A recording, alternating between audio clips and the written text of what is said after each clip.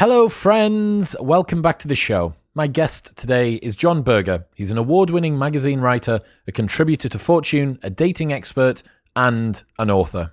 Typically, men are the sexual protagonists. They're the ones who make the first move. They're the ones who come up with cheesy chat-up lines and deal with approach anxiety and rejection. But in a world where women are struggling to find men they're attracted to, what happens if this role is reversed and women start to be more proactive? Expect to learn why the changing sex ratios on university campuses is creating a problem for men and women's dating prospects, how an experiment on dating approach strategies earned a Nobel Prize, why it is statistically in your advantage to always make the first move, whether we can fix the problem of raising up men's outcomes in life, and much more. I very much appreciate someone like John, who is looking at the imbalance in the sexual marketplace, but from a woman's perspective. What is it that women can do to make their dating prospects, and remember as well, the prospects of men too, takes two to tango in a relationship. What happens if they take a little bit more control, if they take charge and start to make the first move? It is a different and very interesting perspective to look at all of this stuff from.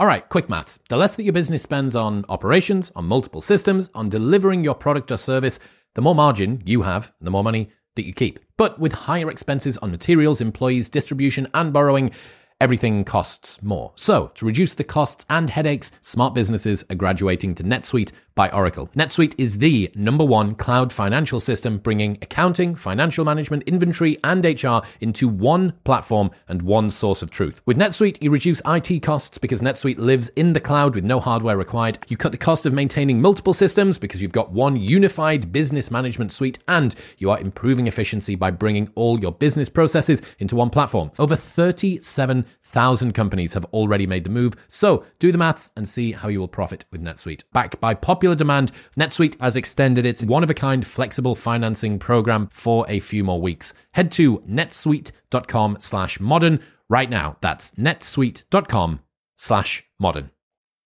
But now, please welcome John Birger.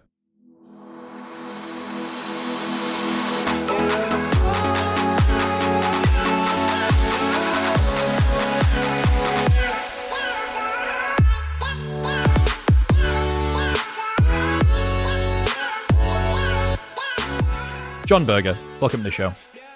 Chris, thanks for having me on the podcast. Talk to me about how you ended up as an authority on the dating market. Well, authority may be a bit strong, but yeah, this is the first question I typically get, which is basically how the heck did a business journalist, a writer for Fortune magazine, ever end up writing a book about dating? And the answer is basically it actually has a lot to do with my years at Fortune magazine. The editorial staff at Fortune was more women than men, but it was one of these things where I couldn't help but notice that most of the men at Fortune were either married like myself or involved in long-term relationships. Whereas the women, especially the ones I seemed to know best and I was friends with, they were disproportionately single. And they weren't just single, they had all these dating horror stories and dating histories that made no sense to me, especially since, from my perspective, a lot of them seem to have way more going for them dating-wise than we guys did. So the origin of my first book, Datanomics, was basically just trying to explain how we got to a world in which dating had become so much easier for men than for women. What was the summary of what you found out during that research? So initially, I thought this had something to do with the job markets in these really cosmopolitan cities like New York or London or Toronto, LA. I thought there was something about the industries, the job markets in these cities that was drawing more women, particularly college-educated women, to these cities than men. And that was my premise for Datanomics, but it turns out I was wrong. That this is not a big city versus small town problem. This is an everywhere issue. So basically in every Western country, and in many non-Western countries as well, over the past 20, 30 years, we've had about 1/3 more women than men graduate from college or graduate from uni, as you may call it, overseas. And as a result, you end up with a dating pool after college that has, one third more women than men. And now, obviously, this wouldn't matter at all if we were more open-minded about whom we date and eventually marry.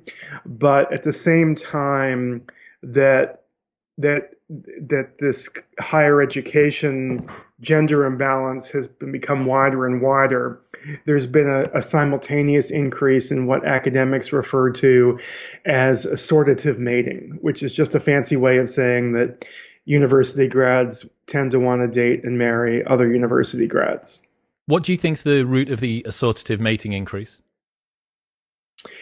I think a lot of it just is familiarity. I mean, people tend to date and marry people who we come in contact with. And I think, 30, 40 years ago, I think there were more, like, the communities we lived in were more mixed when it came to socioeconomics. And you might go to a church or a social club with people of more varied backgrounds. But I think because of kind of some of the social stratification we've seen because of economic changes, I feel like, I could be wrong about this, but my theory on your question is that university grads and non-university grads don't rub elbows in the same way they once did 30, 40 years ago.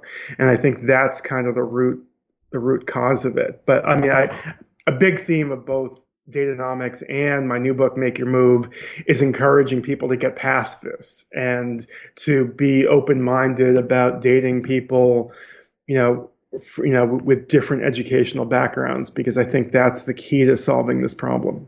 With the sex ratio hypothesis, and I've read a bunch of different studies, including, I think, the original seminal one that was done on it, is a hell of an effect. You see really, really bizarre changes in the way that people respond to their local ecology. So there's this sentence in the study where it says, it's almost as if human mating strategy responds to its local ecology, like a plant or something, right? That you adapt the way that you go about finding and refining your potential partner pool based on the relative number of men and women and what your sex is as well. So if you are a guy and you have a surplus of other men, you have to play the game, so to speak, that women want, which tends to be more dates before first sex. It means that you end up with less casual sex, you have higher rates of virginity, blah, blah, blah. Reverse that, when you have a surplus of women and a scarcity of men, you have more casual sex, you have fewer dates before sex. And I think you have an increase in sexual violence as well when you have a scarcity of men and an increase of women. But the bottom line is that it's a very strange impact across both. Yeah. In terms of the sexual violence, one of the things I discovered when researching the first book, Datanomics, was I spent some time looking at trends in China, where you kind of see the opposite, where because of the one child policy in China, you have a group of marriage age people where the overall population is more male than female. And what's interesting is that as the youth population skewed more and more male, various levels of criminality increased. Burglary, murder, things like that. The only category of major crime that declined as the population became more male was sexual assault. And the theory the theory put forth by the author of the study was, it's kind of crass, but she argued that as when women are more scarce, men value them more and are more protective of them. Even if they're not in a relationship or don't think that they have a chance at being in a relationship with them. Yeah, I think this is more of a when in Rome thing than people making conscious decisions about how to behave based on a head count. I just think that the culture, as you alluded to, the culture changes depending upon these prevailing sex ratios. And what's interesting is that most of the sex ratio research that you alluded to that has been, come out over the past 20, 30, 40 years it kind of evolved from research on other species. And in other mammals, other primates, you see similar things that when you have imbalances in the sex ratio among the mating population, you get the same sort of behavioral changes that we've observed when it comes to human mating and human dating. Well, one of the things that's interesting about the China study there is the increase in antisocial behavior and violent and non-violent crimes amongst men, because this is something else that you learn as soon as a man gets into a relationship, his testosterone drops. And then when a man has children, his testosterone drops again. Why? Well, it's because if you are potentially going to father a child, or you're now the father of a child, going out and doing something reckless or getting into a fight, you don't need to do that anymore. It's way, way, way too much of a risk. So it's much smarter for you to downregulate that testosterone, to be a more careful parent, to not get angry at the fact that your child won't stop crying or whatever it might be. But this is one of the dangerous things. You know, these imbalances in the sexual marketplace are leading to an underclass of sexless men, which can create quite a dangerous foundation for you to then sit society on top of. I agree with everything you said, but what's for me extra interesting about this is this what you just described about putting men into competitive situations and suddenly their testosterone levels rise and you get more antisocial behavior. It's actually not just men. That when you put women into competitive situations, their testosterone levels rise too. And if you read Hannah Rosen's book, The End of Men, she has a whole section all about rising criminality rates among women and how putting women into increasingly competitive situations has led to a rise in female criminality. No way. Yeah, it's fascinating. So a lot of these things that we like to say, you know, it's a guy thing or girl thing. It's actually a human thing, and I'm always trying to kind of pull it back to say, you know what, this is about us as humans, not necessarily about you as a woman, me as a man, etc. Do cities make this worse then? Did you find that the research coming out of cities further amplified these problems? I mean, I thought that was going to be the case because I've lived in New York City for a long time and I've heard my female friends have all these dating horror stories, but I'm not sure it's actually true. I mean, the imbalance, at least in the U.S., is actually greater in rural states like West Virginia than it is in Manhattan. So and I've interviewed also, lots of matchmakers in less populous parts of the country, where they've told me stories that sound very similar to what I've heard from people in New York City. So I assumed I assumed that the city situation would be worse. I'm just not sure it actually is. What was the response like from women and men when you did your post-book tour and you were talking about Datanomics? I mean, with Datanomics, I think for the women who showed up at my lectures, book events, I think it was kind of a sense of relief that finally, like, they knew there was something really messed up in the dating market, and all their married friends and their mothers and their grandmothers and their aunts kept telling them that they must be doing something wrong.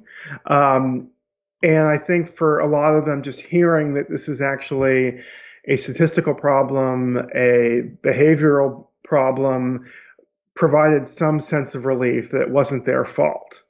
But I will say, I didn't envision Datanomics as an advice book at all. It was kind of more pop science. I had a really snooty attitude towards the whole self-help genre, I think, because I came from this, serious journalism background, writing for Fortune. But when I got out on book tour with Datanomics, while women, yes, were relieved to hear that there was this bigger problem that wasn't their fault and explained some of their experiences, they still wanted me to tell them what to do about it. And I didn't really have any great answers for them then, and that's kind of what led to the second book. What did men say after Datanomics?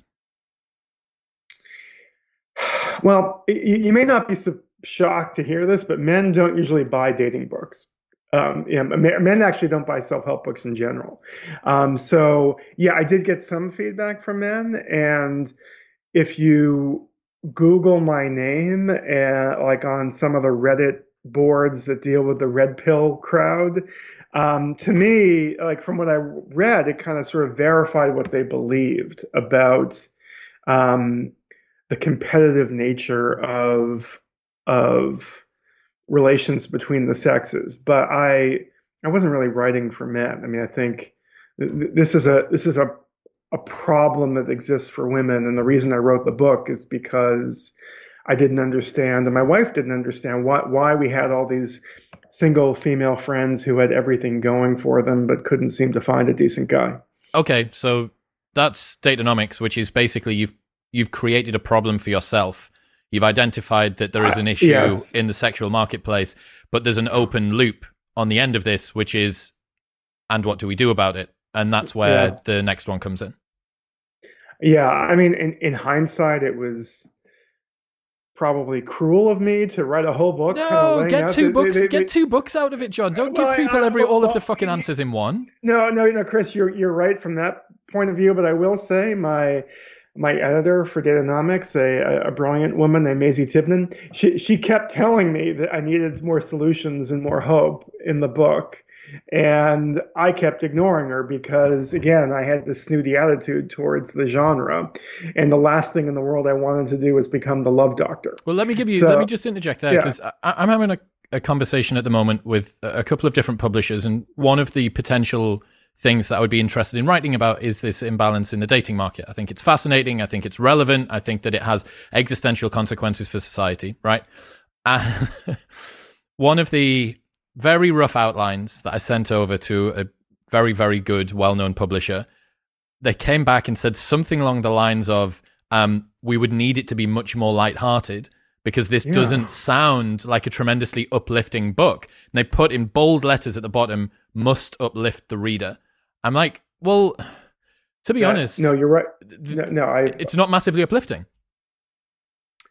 So in this genre, if you're going to write a self-help book, there has to be hope. It has to be uplifting. This is something I heard a lot, so I'm not the least bit surprised and if you look at the self-help books that sell well, they always are positive and they have solutions. And that book I referenced before, The End of Men by Hannah Rosen, it's a brilliant book, but I don't think it sold terribly 4 copies, well. Yeah, well, I can already tell from the title. Yeah, the title. The title itself is kind of dark, right? And I mean, honestly, the Datanomics was not my preferred title for Datanomics. What would you have called it? I wanted to call it The Man Deficit. Yes, yeah, because that's one of the chapters, right? Right. But I was getting the same feedback you got. That's depressing. That's dark. It had not uplifting enough. But for me, it kind of, I mean, these folks know way more about selling books than you and I do. So I'm not arguing against their knowledge. But to me, The Man Deficit was more what the book was going to be about. But what's the point in writing the book if nobody's going to read it? So I get where they're coming from, and I do think, I mean, honestly, I mean, I think in hindsight, I don't know if it was a problem or maybe I didn't emphasize it enough with Datanomics, was that I was way more interested in solving the boy problem in education than I was in solving the dating problem for women. Well, that's two solutions to the same problem, right? Typically, women are dating hypergamously as you have an increased number of women that are within a educated or highly educated field. They compete themselves out of their own dating pool because there are ever fewer and fewer men that are above and across from where those women are. So there are two solutions that you can either get women to change the way that they're aiming, or you can begin to bring the waterline of men up. Right, but as you can imagine, there probably isn't a huge market for books on education policy. I don't know if you read Datanomics, but the last chapter is highly focused on how we solve the boy problem in education. And also, trying to provide some advice to young people applying to college and to their parents or university, as you may refer to it in the UK, just letting them know that the prevailing sex ratios on college campuses have a huge impact on the campus culture, particularly when it comes to dating. I don't know if you want to get into that a little bit, but to me, I think, actually, getting back to your first question, or your prior question, this was a big reaction of the book, that particularly young people who had just graduated from college or parents of college or university applicants were telling me how shocked they were by some of the anecdotes and some of the research in datanomics showing how prevailing sex ratios on a college campus can have a huge impact on the way kids on campus view dating. How so? So in Datanomics, I did an analysis of about 40 major public and private universities, and I ranked them by their sex ratios. And I paired that ranking with students' own descriptions of what dating life is like on these college campuses. And the descriptions came courtesy of the College Prowler college review book. It's basically a book written for applicants. So if you want to know what the engineering program is like at University of Georgia, or what the cafeteria food is like, or in this case, what the dating life is like there, you can read, and it's all written by current or recent students, so you can get a sense of what life is like, on these college campuses. And it was really striking how differently kids talked about dating at various schools depending upon the prevailing sex ratios. And I'll give you some examples here. So Rensselaer Polytechnic Institute, which is kind of a science and engineering school in upstate New York, RPI. RPI is about 70% men, 30% women, more than 2 men for every 1 woman. And here's what students said about dating at RPI. More people are involved in relationships. Girls seem to become stuck up because they're in such a minority that they can afford to be choosy. Caltech, which is California Institute of Technology in California, and if you remind me, I have a funny story about Caltech, which I can add at the end. Caltech is 60-40, 60% men, 40% women, 3 men for every 2 women. Here's what students said there about dating. Students here tend not to date but have relationships. Breakups are rare, and many couples get married after Caltech. Even the schools that were 50-50, it was more familiar to me as a 50-year-old guy when it came to like what I remember about college. So Tufts University, which is in suburban Boston, Tufts is 50-50. Halfway through sophomore year, people begin to pair off and generally stay paired off through junior and senior year. That's familiar to me. That's what I remember. University of Miami, which has a reputation as a big party school, but it also happens to be 50-50. And here's what students say about dating there. Random hookups are common in the beginning, but after a few months or a year, relationships take over. So compare that, the schools that are either more men than women or 50-50, to some of the schools that are disproportionately female. I'll start with New York University in New York City. NYU is 61% female, 39% male. Again, that's about representative typically, I think, on average for most colleges now? It wasn't when I wrote it was more like 75-35. I'm not 75. It was more like I'm sorry. It was closer to 58. 42, yeah. when I wrote them. But we're now looking 57, 33. By 2030, we're going to be. But now it's But I think this year's graduating class. I think you're right. I think at least in the U.S. it's 60-40. It's going to be bang on. So New York, yeah. So NYU, New York University. Here's what kids say about dating at NYU. Guys take advantage of the male to female ratio, and most have no plans of settling into a long-term relationship.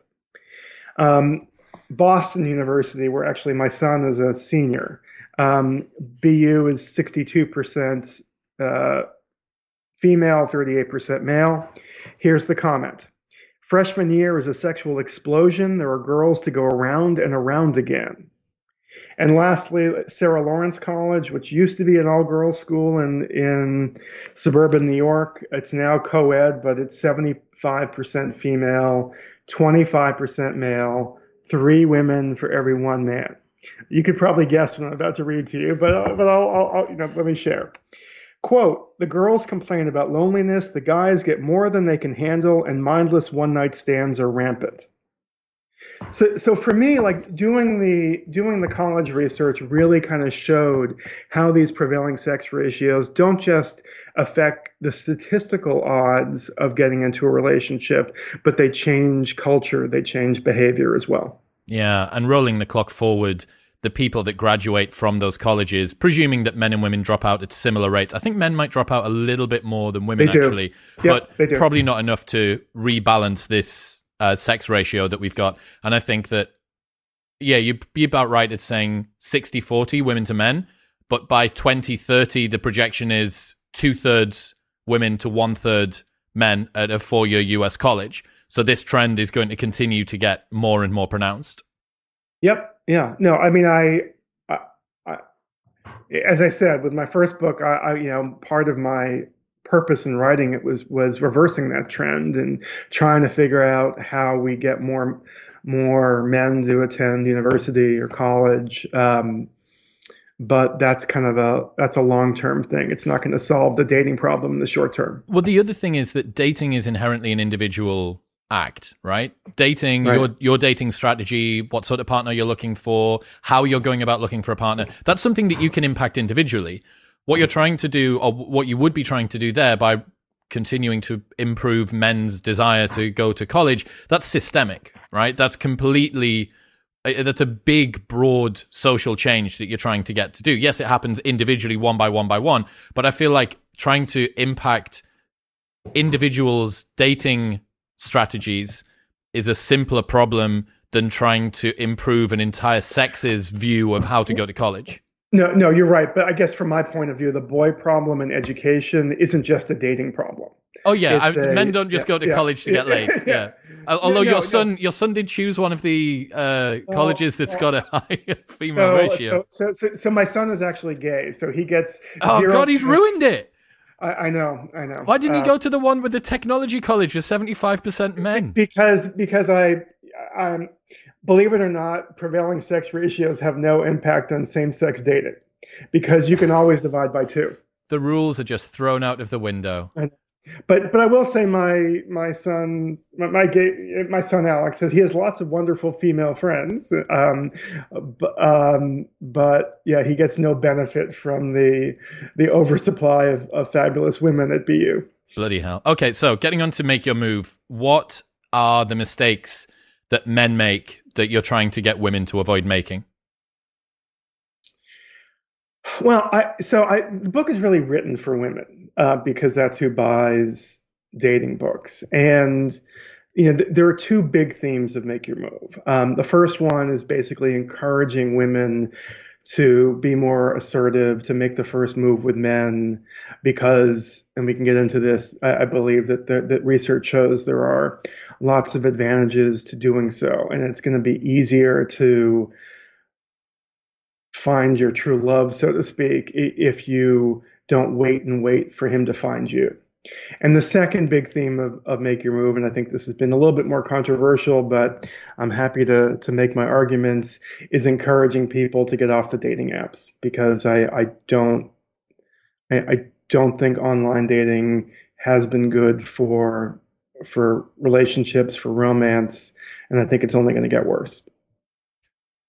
Talk to me about how you think the Me Too movement impacted dating. I look at it from the standpoint of women, and I'm not I mean, I think in general, I think the Me Too movement has been good for dating and good for men because it's clearer now. There was a lot of gray area behavior before Me Too, which men, I think, unfortunately thought was okay, but never really was okay. And me, probably like lots of other men, after the Me Too movement launched, I, I spent some time thinking back about experiences I'd had when I was younger that seemed perfectly fine at the time, but weren't. And I think this has been important.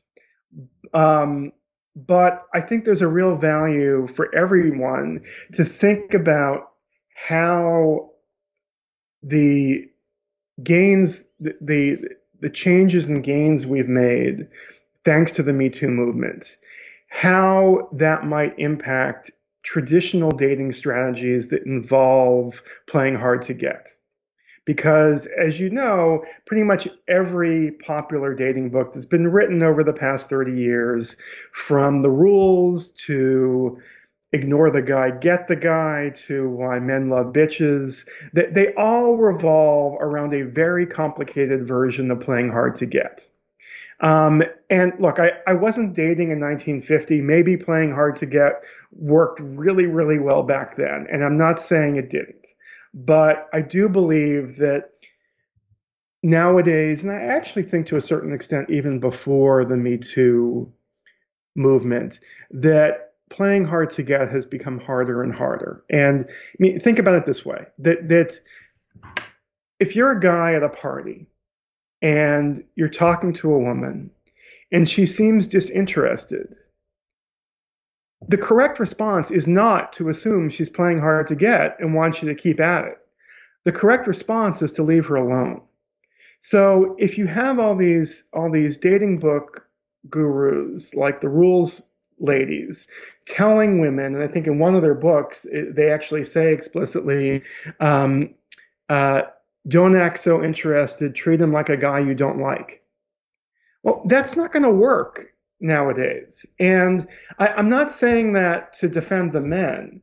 I'm saying this to give an advantage to women. Because if you, as a single woman, know that guys are going to be more hesitant and more reluctant to make the first move, wow, you have a huge built-in advantage over other women who are sitting back and waiting and waiting and waiting and waiting for the guy they like to step up. Because those women are playing by the old rules and you're playing by the new rules. Yeah, well, I mean, this is the wild thing, and I really feel for young guys now that are coming up. I was on a night out not long ago with one of my friends, young dude, real successful guy, big YouTube channel, university degree, prestigious uni, all this stuff.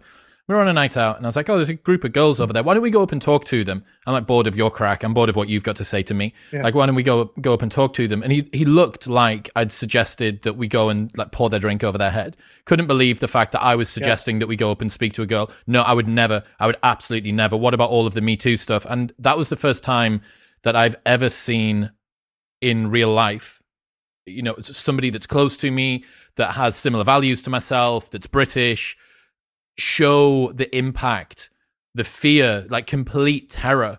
And I think that you quote it in the book, you say, men used to worry about being rejected, now they're worried about being labeled a predator. Yeah, that's a quote from from Brian Howie, who Brian runs kind of a comedy show or kind of a dating town hall called The Great Love Debate. And that was a quote from Brian. I mean, he does these kind of dating town halls all across the US, and that was his takeaway. But I'm curious, your friend, is he younger than you? Yeah. He's 21, 22. Yeah. I mean, when I talk to both men and women that age and that age group, I'm always amazed that there's like this. I mean, obviously, awkwardness and embarrassment, like, it's never a good thing. But I feel like with the Gen Z crowd, there is a next level fear of saying or doing the wrong thing. Hypersensitive. Any kind of awkwardness terrifies them. And, this doesn't bode well for dating because dating really involves taking chances. But the good news for women is that my kind of go-to line when I'm talking about make your move on the lecture circuit is that men like women who like them.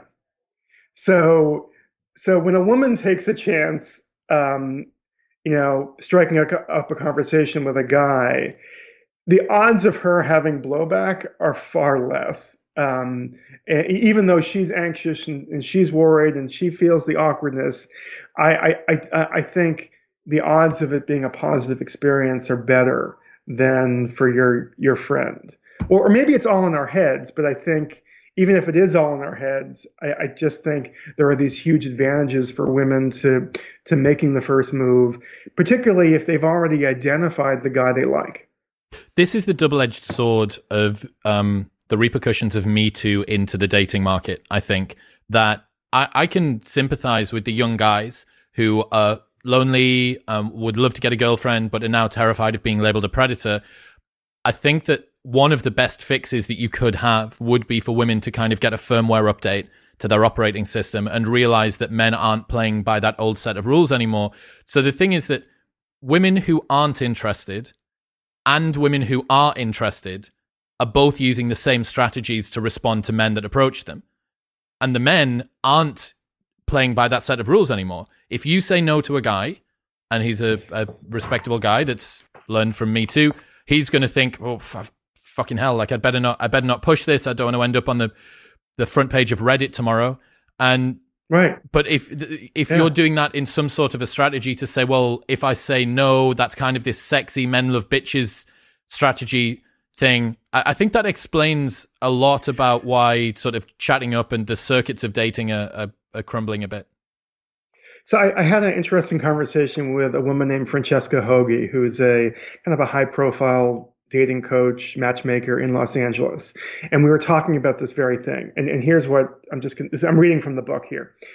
She says, quote, if a woman comes across as indifferent, men will take that as a sign that she's not interested and will move on. It's getting to a point that if the woman doesn't make the first move, the men are not going to. This is not the time to be demure, at least not if you're single and don't want to be single. And I think she's right. I mean, I'm generalizing, and there are going to be individual situations that play out differently, but I'm writing,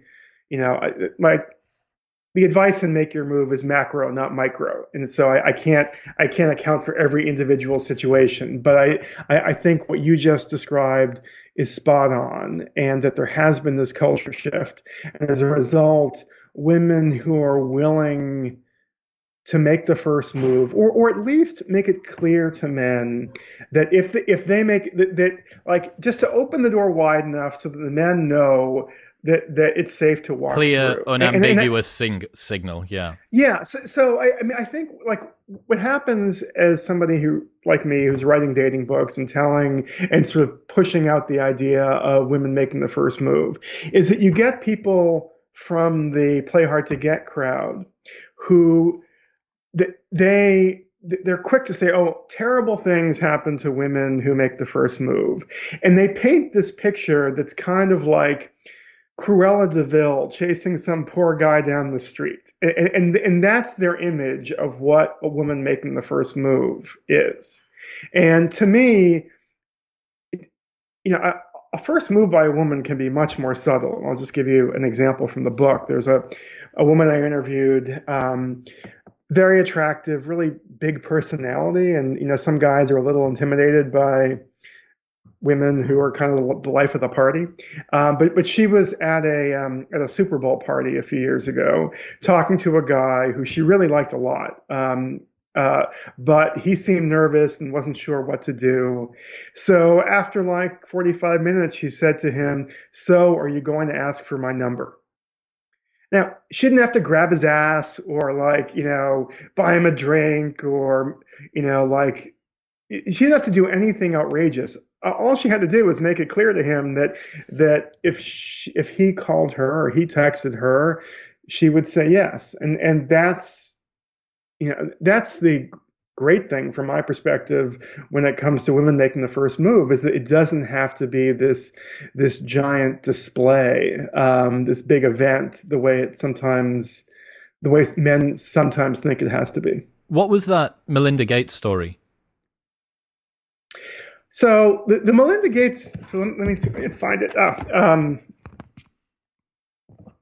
So the what's interesting, I'm a big fan of dating in the workplace, and that research shows that that couples who meet at work marry at a much higher rate than couples who meet in any other way. I think the marriage rate for workplace romances is something like 30%, which is crazy high. And you don't really like it. You don't need a PhD in relationship science to understand why workplace relationships succeed. I mean, you already know the person. So, like, when I think about like the U.S. version of The Office with with Jim and Pam. I mean, they knew everything about each other long before they went out on an actual date. So to me, they were like like halfway there or more before the first date.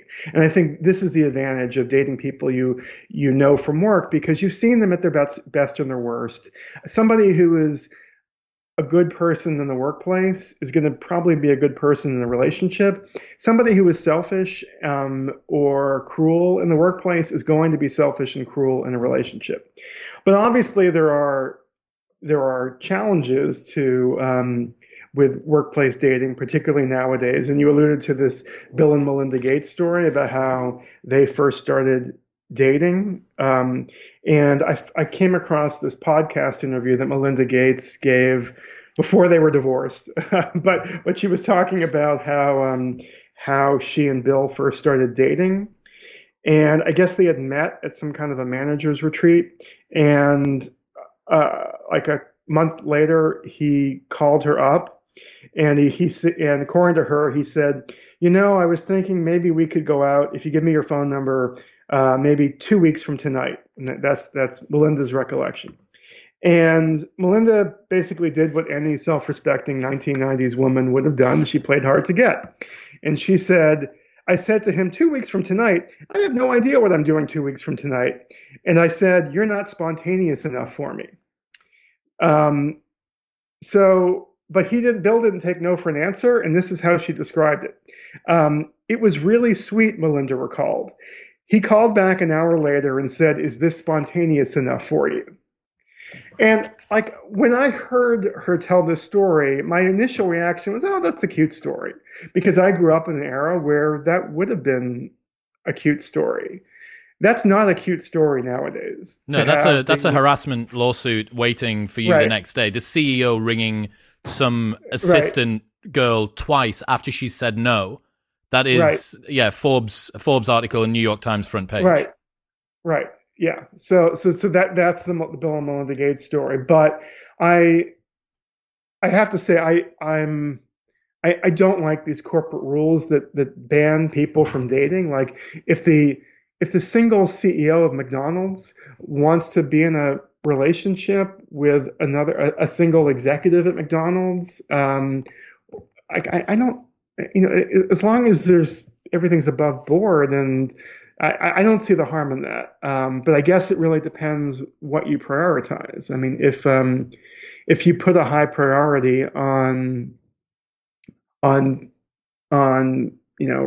marriage and family, maybe you're going to be more willing to take a risk with an office romance than you would be if you're just looking for a hookup. Going back to men and women's complete inability to decipher what the other sex is asking them to do, didn't you look at how useless men and women are at distinguishing flirting? Yeah, no, I mean, I honestly think this is the fundamental problem, because I think particularly when you talk to singles about making the first move, they'll say, well, I was really clear. I flirted with him. He obviously wasn't interested, or maybe she wasn't interested. I quote some research in the book, which shows that I think it was 65 or 70% of flirtations are completely lost on the person on the receiving end.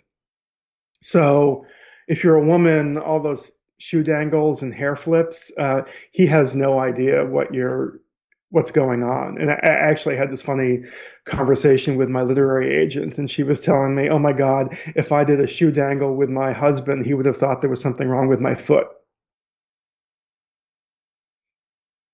Man, here's the thing, like, both men and women are bad at detecting subtle advances, but the environment that we have in 2022 is increasingly neurotic, and people are less able to deal with awkwardness.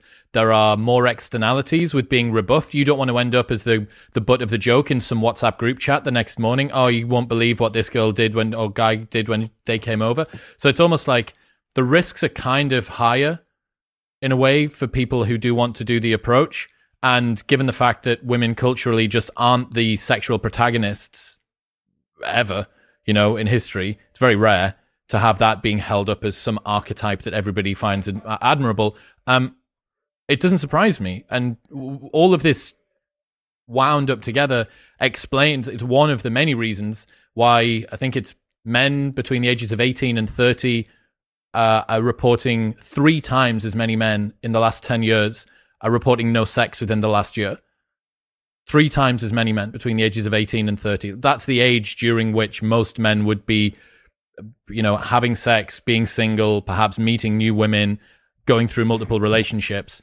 But yeah, when you've got no one can determine whether each other is flirting, and both sexes are so terrified as to not flirt that it doesn't happen, it doesn't surprise me.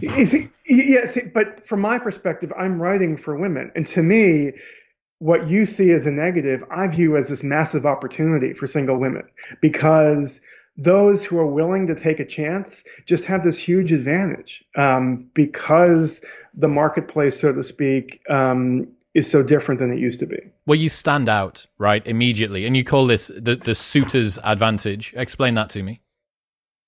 So I have this quip in the book in which I say that making the first move is the only dating strategy ever to be awarded a Nobel Prize, and that's kind of true, but only kind of. So there are a pair of economists who won a Nobel Prize for what they called matching strategy, and matching for them, yes, it involves relationships and marriage, but it also involves school admissions, job applications, hiring, things like that, any kind of matching. And what they found in their research is that whichever party initiates the match, on average, has a better outcome than the one on the receiving end. And when you think about this from a dating perspective, it makes perfect sense, because one of the advantages that men traditionally always had is that at least if they were courageous enough, at least they had a chance with their first choice woman, right? So all they had to do was ask her out. She could say no, she could say yes, but at least you got kind of a definitive answer if you were willing to ask the question, and it was, society said it was okay for you to ask Susie out on the date because that's what men do. But if you're Susie and you've always liked Chris, but society says you can't ask Chris out on the date. You have to wait for him to notice me.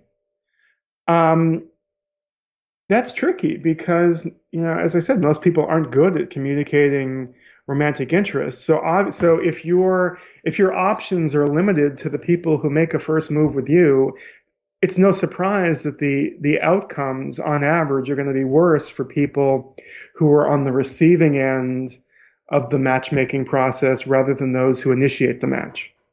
That was borne out in a bunch of experiments that you did, right? Where you got men and women to rank each other based on what they wanted, and then men approached and women approached, and whichever sex was the one that decided to be proactive, they, on average, all of them ended up with a higher level rating.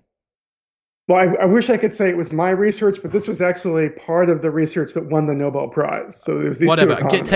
Take it. Yeah. So I have my Nobel Prize in my closet back there.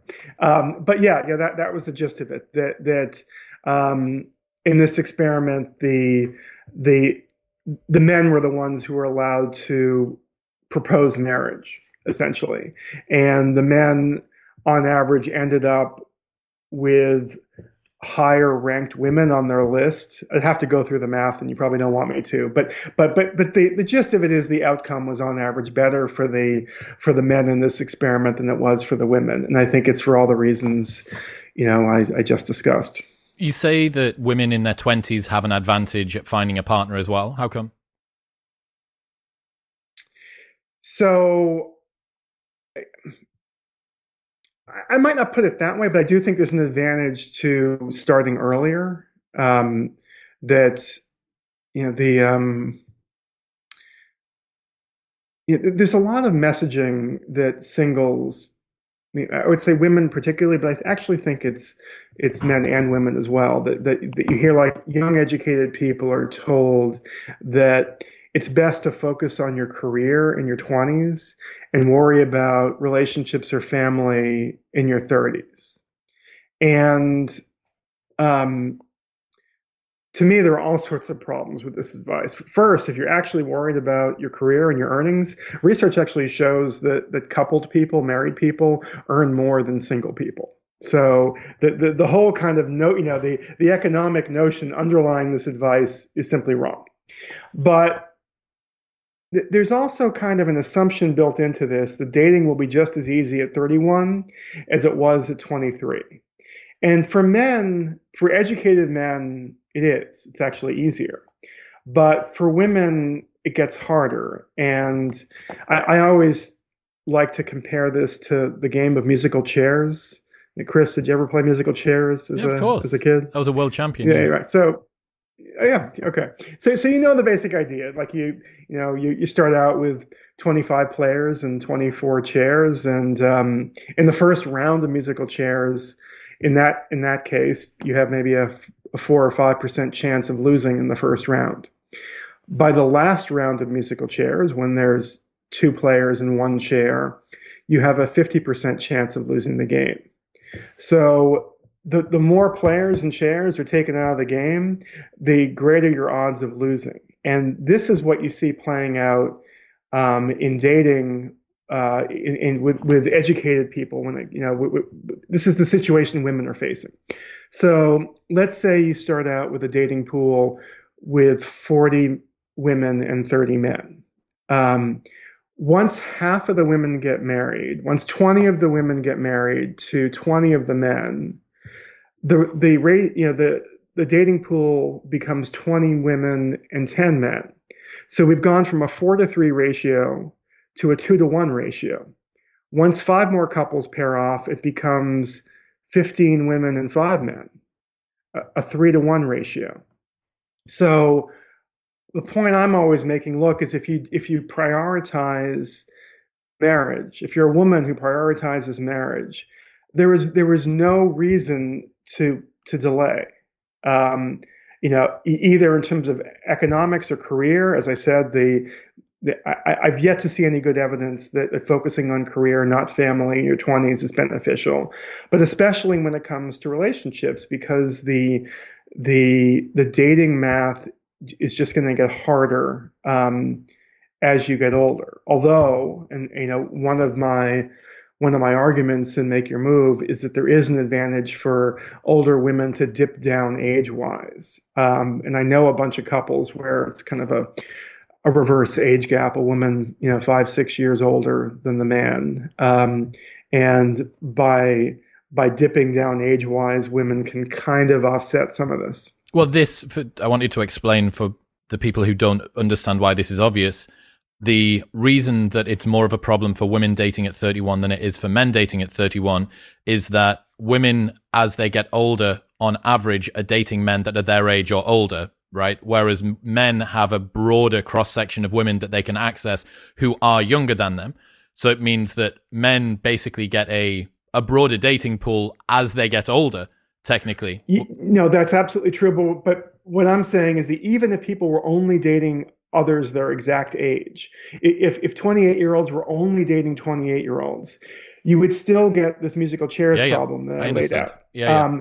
But you're absolutely right that the problem becomes worse because men kind of have this, huge pool that they can, older men, like the 31-year-old man, can date, more broadly than the woman who through custom or experience or socialization thinks she can only date somebody, a year or two or somebody older than them. Yeah. Well, another And consideration here in terms of attractiveness to men is that one of the fundamental things that men are typically attracted to is youth signaled through fertility, right? Or fertility signaled through youth, which is, you can imagine a girl who spends her 20s going to college and maybe getting a postgraduate degree as well, and then working her way up through a company to be a high-powered executive, to then get to the stage that she's 31 and says, right, I'm now ready to find Mr. Right and go after him.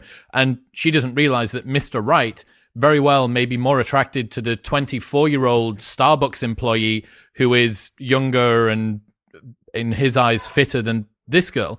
Many men, not all men, but on average, men don't value education levels as much as women do. They also don't value resource levels as much as women do.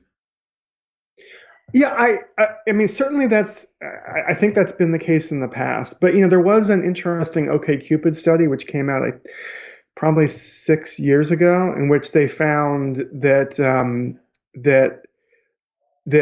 except on the margins, except for young women who were basically supermodels, men didn't really perceive a big attractiveness difference between, say, a 33-year-old woman and a 23-year-old woman. And that this notion that men all favor youth, it wasn't exactly borne out by the data yet. But yeah, I mean, if there's some 21-year-old model or starlet, yes, that's different. Interesting. But yeah, that runs pretty counter to what I would have expected and what I've seen in a fair bit of data. But again, another one of the things to consider here is that the men, as they get older, they are accumulating more status and resources, which allows them to slowly rise up through their own dominance hierarchy, the competence hierarchy as well. So the men that are 21 who might want to try and date the 25-year-old woman are competing with the men who are 31, who have 10 more years of experience and charisma and status and resources and the understanding of what shirt goes with what pants and stuff like that. So it makes it a more difficult game. Well, the couple who I feature in the chapter on these reverse age gaps on women dating younger men, I think when they got together, she was 32 and he was maybe 27 or 26. And one of the things that they talked about was that when he was dating people his own age, he's a very competitive person, and he was frequently dating women who were in his own field. He's a kind of a photographer, designer, arts type. And he would get really pissed off and jealous anytime his girlfriends seemed to be doing a little bit better than them career-wise. And one of the things that they talked about is that this kind of competitiveness was really a non-issue for them, because he understood that she was 5 years ahead of him career-wise. And it actually made the relationship easier, because she could be really supportive of him and he could take her advice. And there wasn't this kind of friction of two successful people of the same age, two doctors, two lawyers who are married to each other and are anxious about the status of their career. And I do think that these reverse age gaps can kind of address this problem that you hear women talk about all the time about having a hard time finding men who are comfortable with their success. Yeah. And I think, if you date a younger man, I think that's going to be easier. Yeah, I wonder, it would be interesting to see some more research on this. I think that it's going to be difficult for women to fundamentally be attracted to men that are younger than them. So I've got a little bit of research here from Vincent Haranam, if you're familiar with him. Guy writes for Quillette, data scientist, very interested in the dating market. You'd love his stuff. I'll send you some articles once we're done. So this is just a bunch of stuff that you might not have been familiar with, all fairly recent research. So I'm just going to run through some of this and I'll get your thoughts afterward.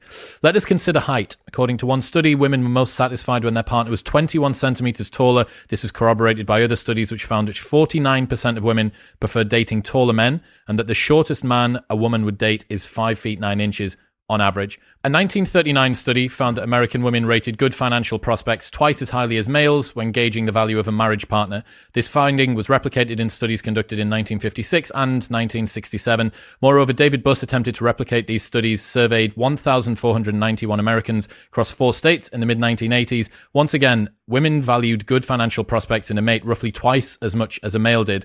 This gender difference has not changed. In fact, a 2014 Pew Research survey reported that 78% of unmarried women placed a high premium on finding a spouse with a steady job. Only 48% of men shared this view. In the study, the attributes valued in a marriage partner, psychologist Douglas Kenrick asked men and women to indicate the minimum percentiles of each attribute that they would find acceptable. When it came to earning capacity, women indicated that they preferred a man who earned more than 70% of all other men. In contrast, men desired a mate that earned more than 40% of all other women. Basically, it just bears out, this is the sort of resources and status hypergamy thing that seems to be borne out in the data. But it seemed like when you looked at stuff for Make Your Move that you found a little bit of a different narrative coming through for women.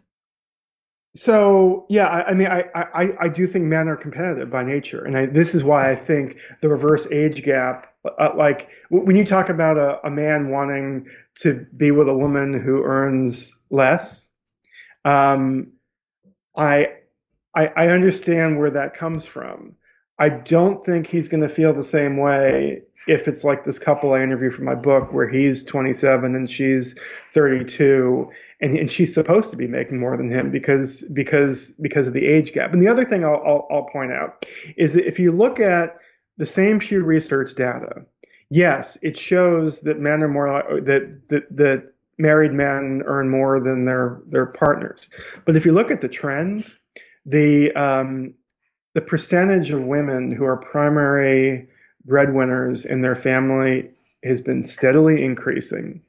There's actually a higher percentage of women married to lesser educated men in the U.S. than men married to lesser educated women. Is that not only in college graduates, though? Is that not only? No, this is everything. So this notion of the doctor who's married to the nurse or the investment banker married to the cocktail waitress. This is not borne out by reality. This is kind of this stereotype that's out there. And actually men are choosier about women's education than women are, according to the data. Given the fact that there's more women graduating university, this makes sense, though. You would need to normalize for the fact that there's far more women coming out of college in order to ameliorate that. You're right, but there is this notion out there that men will marry anybody, and the women are too choosy. And the data does not bear that out. The data shows that when it comes to education, at least, men are more choosy about education than women are. Okay, which I know doesn't fit the stereotype, but it's true. And then going back to David Buss, I met him at a conference a bunch of years ago, and we were talking about some of this stuff. And he expressed with great certainty that if you have 40-50% more women than men graduating from college, that there will always be like this large proportion of women who never get married, and that's just the way it is, and that's the way it's going to be, and that those women will never ever stoop so low as to marry an electrician or a plumber or anything like that. And I just don't agree with that. It's not the kind of world I want to live in. I see so many examples of what I call mixed collar relationships in the world these days. But you've also said that in your research there's been an increase in assortative mating. There has. And I think like sometimes I would have interviewers ask me, well, why wasn't this an issue in 1940 when there were more men than women attending college? And my answer to that is, well, the college thing wasn't as important back then, and people weren't making decisions about marriage as much based on whether or not somebody went to college. But that would that not also fit the hypergamous women are prepared to date up and across? If men are outperforming women, then it's easier. Yeah, you have a point, but I just, if you look at some of the more recent data, particularly from Pew Research, you do see the beginnings of a trend. And I hope it's a longer term trend of people being more open-minded when it comes to whom they date and eventually marry. And actually, there was a brilliant reporter for the Guardian who interviewed me about Datanomics. And she wrote a story about the book, and she was telling me that she had been in a long-term relationship with a bus driver, and they were very happy together. And so for her, and she had, kind of successful friends who, some of them were dating highly educated men, some weren't. And it wasn't quite the same taboo in terms of dating somebody lesser educated, at least among her friend group, as it might have been for her parents' generation. And so my hope is we're moving towards a world where the gentlemanly electrician is just as good a catch as the asshole investment banker. How easy do you think it is for women to hack that hypergamous nature? I mean, to me, I think a lot of this goes back to how we meet. Because when you talk about things like, I want a guy who's 6 feet tall or makes more than $127,000 a year, whatever it is in pounds, or is this age or this amount of hair. It really sounds more like picking options on a car than it does finding your true love. And to me, all of this goes back to the cesspool that is online dating. Like if you met a guy who was 5'9" at a party, not you, but a woman met a guy who's 5'9" at a party and brilliant and funny and handsome, she's not going to notice that he's 5'9". I mean, I'm 6 feet tall. My wife is 5'2". Everybody looks tall to my wife. Like whether I was 5'8" or 6'2", she would think I'm tall. But when it comes down to putting a number on a screening function on a dating app, people start treating dating like shopping. And there's this really unhealthy consumerist mindset that I think has infected the world of romance, in which, everything is shopping. And if you don't like it, you can return it. And it's all about finding the best deal. And you can just punch in some metrics on a dating app, and out will pop up, your Prince Charming. And A, I don't think that's true. And B, and I think this is really the important thing, that the stories of how we meet are important. Like you could meet somebody on a dating app and not hit it off, but the very same person you could be in a tennis club or a running group with and get to know him or work with them, and it would be a totally different connection than chatting with them on a dating app and meeting up at Sushi Palace at 7 p.m. And all the research shows that the stories of how we meet are really important, and people become much more invested in kind of stories that involve meeting in the real world, meeting in the wild. It's also much, particularly for women. I don't think men fully appreciate the safety concerns related to online dating. I mean, I was on a podcast with a male author, a few months ago, and he was recently divorced. And he was telling me this story about going out on his first online first date. And he discovered that the woman who he met at the coffee shop knew everything about him because she had been Googling him.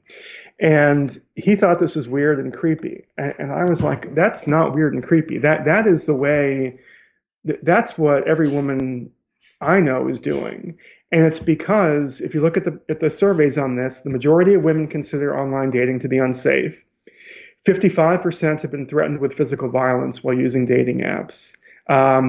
So obviously they are going to protect themselves by doing this research. They're also going to tell their roommate or their mom or their sister, I'm going to be at Sushi Palace at 7. If you don't hear from me by 10, get worried. But the problem with this, beyond the obvious, is that if you go into a first date with this level of anxiety and fear, it's not going to lead to falling in like or falling in love, because you're on guard to make sure that Robert, the handsome money manager, isn't actually Billy Bob, the married ex-con.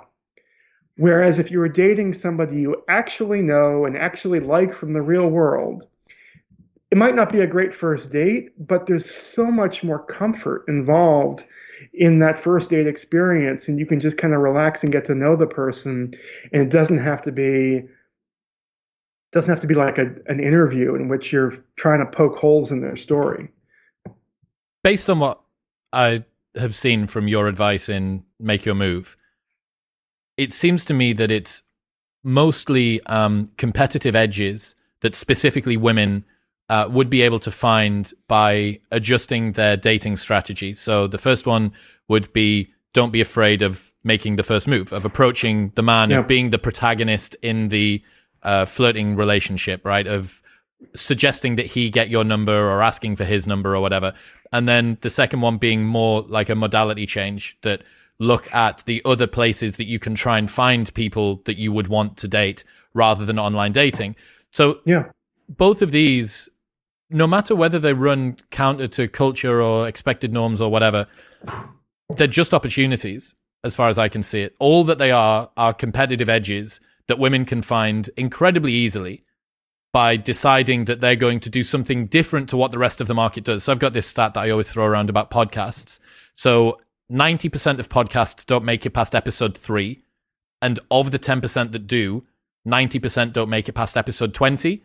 So by making it to episode 21, you were in the top 1% of all podcasters ever in history, right? I love that. It's awesome. Great stat. That's consistency.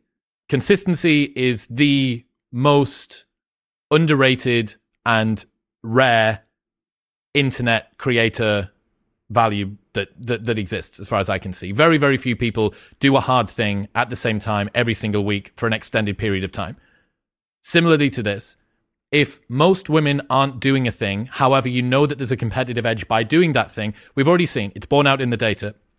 If you decide to be the protagonist when approaching somebody, on average, you will end up with a preferable partner to if you wait for those people to come back around, right? Nobel Prize shit. Yep. Other side of that is that I don't think that online dating is a fantastically fun experience for most men. Most men are kind of wistfully sat on their own, not really getting matches from women. And most women are getting matches from men that they're not tremendously interested in and potentially fearful of, even if they do manage to get a match and then go on a date. And then it's this sort of weird performative thing where you're fact-checking against their profile for all of it. So both of these are just competitive edges. But the same way as the consistency thing being a real easy hack to be able to get through podcasting, what are most podcasters not doing, which is still a good outcome? Okay, consistency. What are most women not doing in the dating market, which is a good outcome? They're not approaching and they're relying too heavily on online dating. Yeah, that's a great summary. I mean, the only thing I'd add to the online dating thing is that to me it goes beyond, coming up with a little edge or a little strategic advantage. I mean, there is a fundamental efficacy problem with online dating. There was a study out of the UK a few months ago which found that the divorce rate for couples who meet on dating apps is 6 times higher than it is for couples who meet in the real world. There was a Stanford University study which claimed in the body of the report that there was not much difference in the 1-year breakup rates of couples who meet online versus the real world. But if you dig into the appendix and you look at the actual data, the 1-year breakup rate for couples who meet online in this study was 16%. For couples who meet through friends and family, it was 8%. For couples who meet at work, it was 6%. And for couples who meet in a house of worship, it was 1%. 1%. Yeah, I quoted this the other day. So it's not just that the women are relying too heavily on one thing and the need to diversify their strategy. I actually think there is something fundamentally awful about online dating that is going to lead to less. I mean, believe it or not, I'm a romantic at heart. And despite the incredibly autistic view of dating and data, I want people to be happy, and I want people to find true love. And I just think it's really hard to find true love when you're going out with complete strangers on a dating app. And I'm always like comparing it to friendship. I don't know if you've heard me with this shtick before, but Chris, do you have a best friend? I do.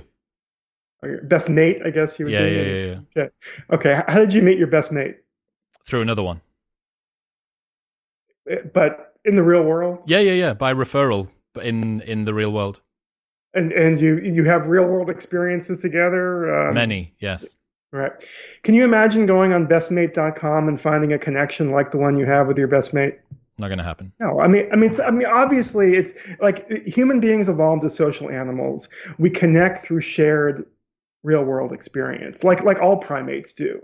So yes, I believe you can get an edge by logging off the dating apps, but to me it goes beyond that. I worry about the state of romance and about people's ability to find true love if they're relying on dating complete strangers.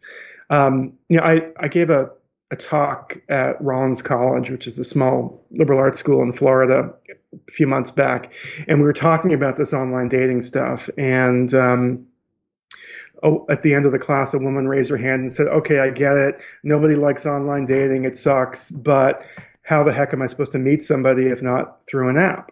So I took a chance and I asked a question. And the question was, how many of you have somebody you already know and like from the real world whom you've ever wondered about dating? There were 40 kids in this group, 40 hands went up. Now, look, I know that if it was a group of 48-year-olds, it might have been a different result than polling a group of 22-year-olds or 21-year-olds.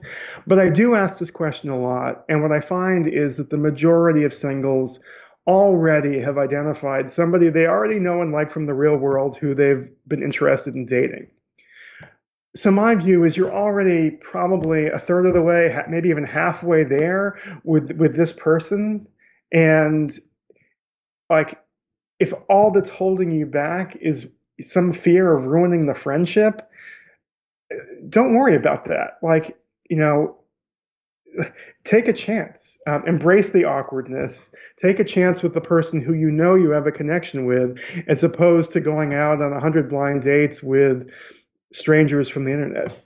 One of the last things that me and you both agree on, I think, is a suggestion that women should uncheck the college box when it comes to looking at who they're trying to date. And I think that you're right.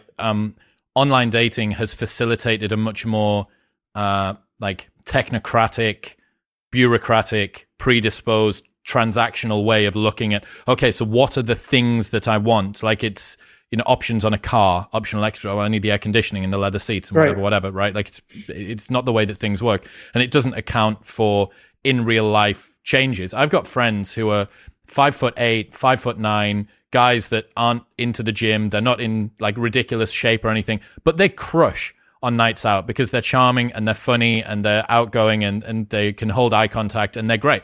And you think, well, that person on an app can't get any of those, which are the characteristics that we value the most overall. So what dating apps have optimized for are people selecting some of the most arbitrary features of a mate that they can, whilst omitting all of the ones that we probably genuinely do care about, right?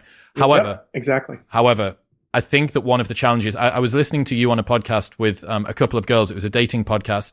and you were talking about like unchecking the college box. And one of the girls said, well, I've got a postgraduate degree. And, even if the guy that I was speaking to had like a community college degree, I might feel a little bit, I don't really know, are we going to be able to have this connection?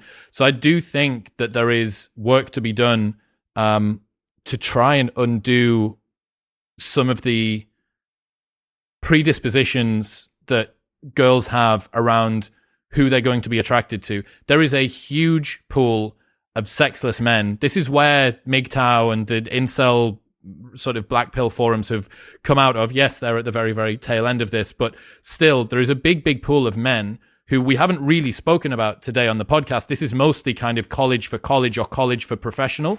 As you start to drop a little bit further down that hierarchy for men, there is a huge, huge pool of guys down there that would make absolutely fantastic partners, I'm sure, but might not hit those quantifiable metrics of success. So I definitely think that women opening up that dating pool a little bit more is a good thing for them to do. Yeah, and the guys I'm thinking about aren't necessarily the young incel guys. I mean, for years and years, I coached travel baseball, and even though I live in kind of a leafy suburb, the travel baseball crowd the parents tend to be a little more blue collar, so it's a lot of policemen and electricians and guys who run landscaping businesses, things like that. And they're awesome guys. Like, they're real men, not like me.